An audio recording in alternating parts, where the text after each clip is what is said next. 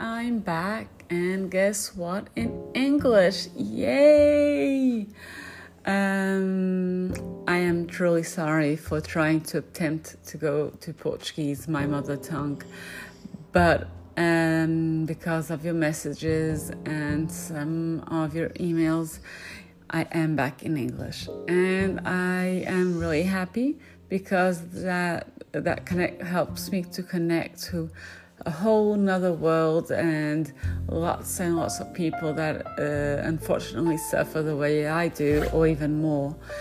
And with this podcast, I try to share my story and see if it helps, even if it's a little bit only, but if it helps, it's worth it. So, quick reminder of what I've been up to.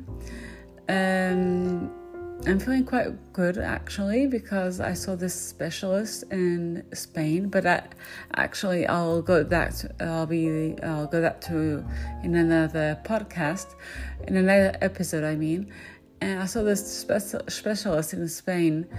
And he said to go back to gabapentin. I think that's the way you say it in English.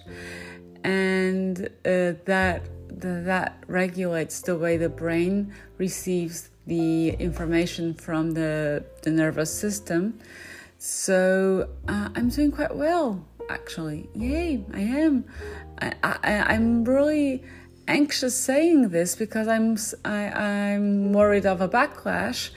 But actually, I'm doing quite well. I'm sleeping very well, and I have more energy than I had for the past few years and months.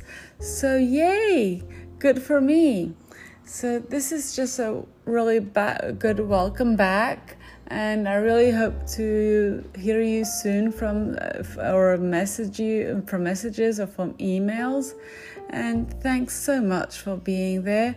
And I promise to do a whole episode on what's been happening to me since my last English episode. Well, bye-bye, take care, and I hope you're doing well.